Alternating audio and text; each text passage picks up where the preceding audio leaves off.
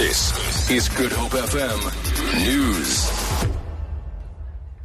Goeiemiddag. Die regsverteenwoordiger van die Minister van Justisie, Masutha, Gauntlett, het sy betoë in die Appèlhof in Bloemfontein afgesluit ter verdediging van die regering se besluit om nie die Soedannese president Omar al-Basjir in hegtenis te neem nie. Masutha versoek die hof om die beslissing deur die Hooggeregshof in Pretoria te herroep dat die staat die grondwet oortree het deur al-Basjir toe te laat om die land te verlaat. Advokaat Tim Trengrove verteenwoordig die respondente die Suid-Afrikaanse litigasie sentrum die saak duur voort. Die Kaapse aktivis Andelili gaan agter tralies bly nadat hy vanoggend vlugtig in die Landdroshof in Bellville verskyn het. Lily is verlede week in hegtenis geneem nadat hy versuim het om verlede maand in die hof te verskyn in 2 afsonderlike sake.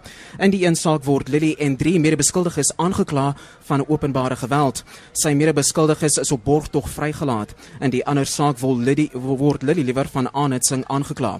Albei sake is uitgestel omdat die voorsittende beampte nie beskikbaar was nie. Hy moet weer op die 15 Februarie in die hof verskyn om vas te stel of hy 'n geldige verskoning het om waarom hy nie die vorige keer in die hof kon verskyn nie. Daar was liewer gemengde reaksie nadat die saak teen die 4 boere en 'n polisiekaptein in die Parys Landdroshof in Vrystaat uitgestel is. Die mans staan tereg weens moorde op die vermeende plaasaanvallers Samuel Tjika en Simon Jubebe. Betogings deur die ANC en die EFF het na die aankondiging van die uitstel te midde van 'n groot polisieverteenwoordiging liewer buite die hof voortgegaan. Jermaine Kriege berig. Die burgerregteorganisasie AfriForum sê hulle die uitstel verwag as gevolg van die nuwe verwikkelinge in die saak. Polisiekaptein Henk Prinsloo het gister in die hof verskyn vir sy vermeende rol in die moorde. Die organisasie sê hulle is tevrede met Landros Leslie Pillay se beslissing dat daar geen verdere uitstel in die saak toegestaan sal word nie. Die EFF is ontevrede met die feit dat die boere verlede maand borgtog gegee is, terwyl die ANC jeugliga sê dat rasisme in alle forme moet val. Die saak duur die 15 April voort.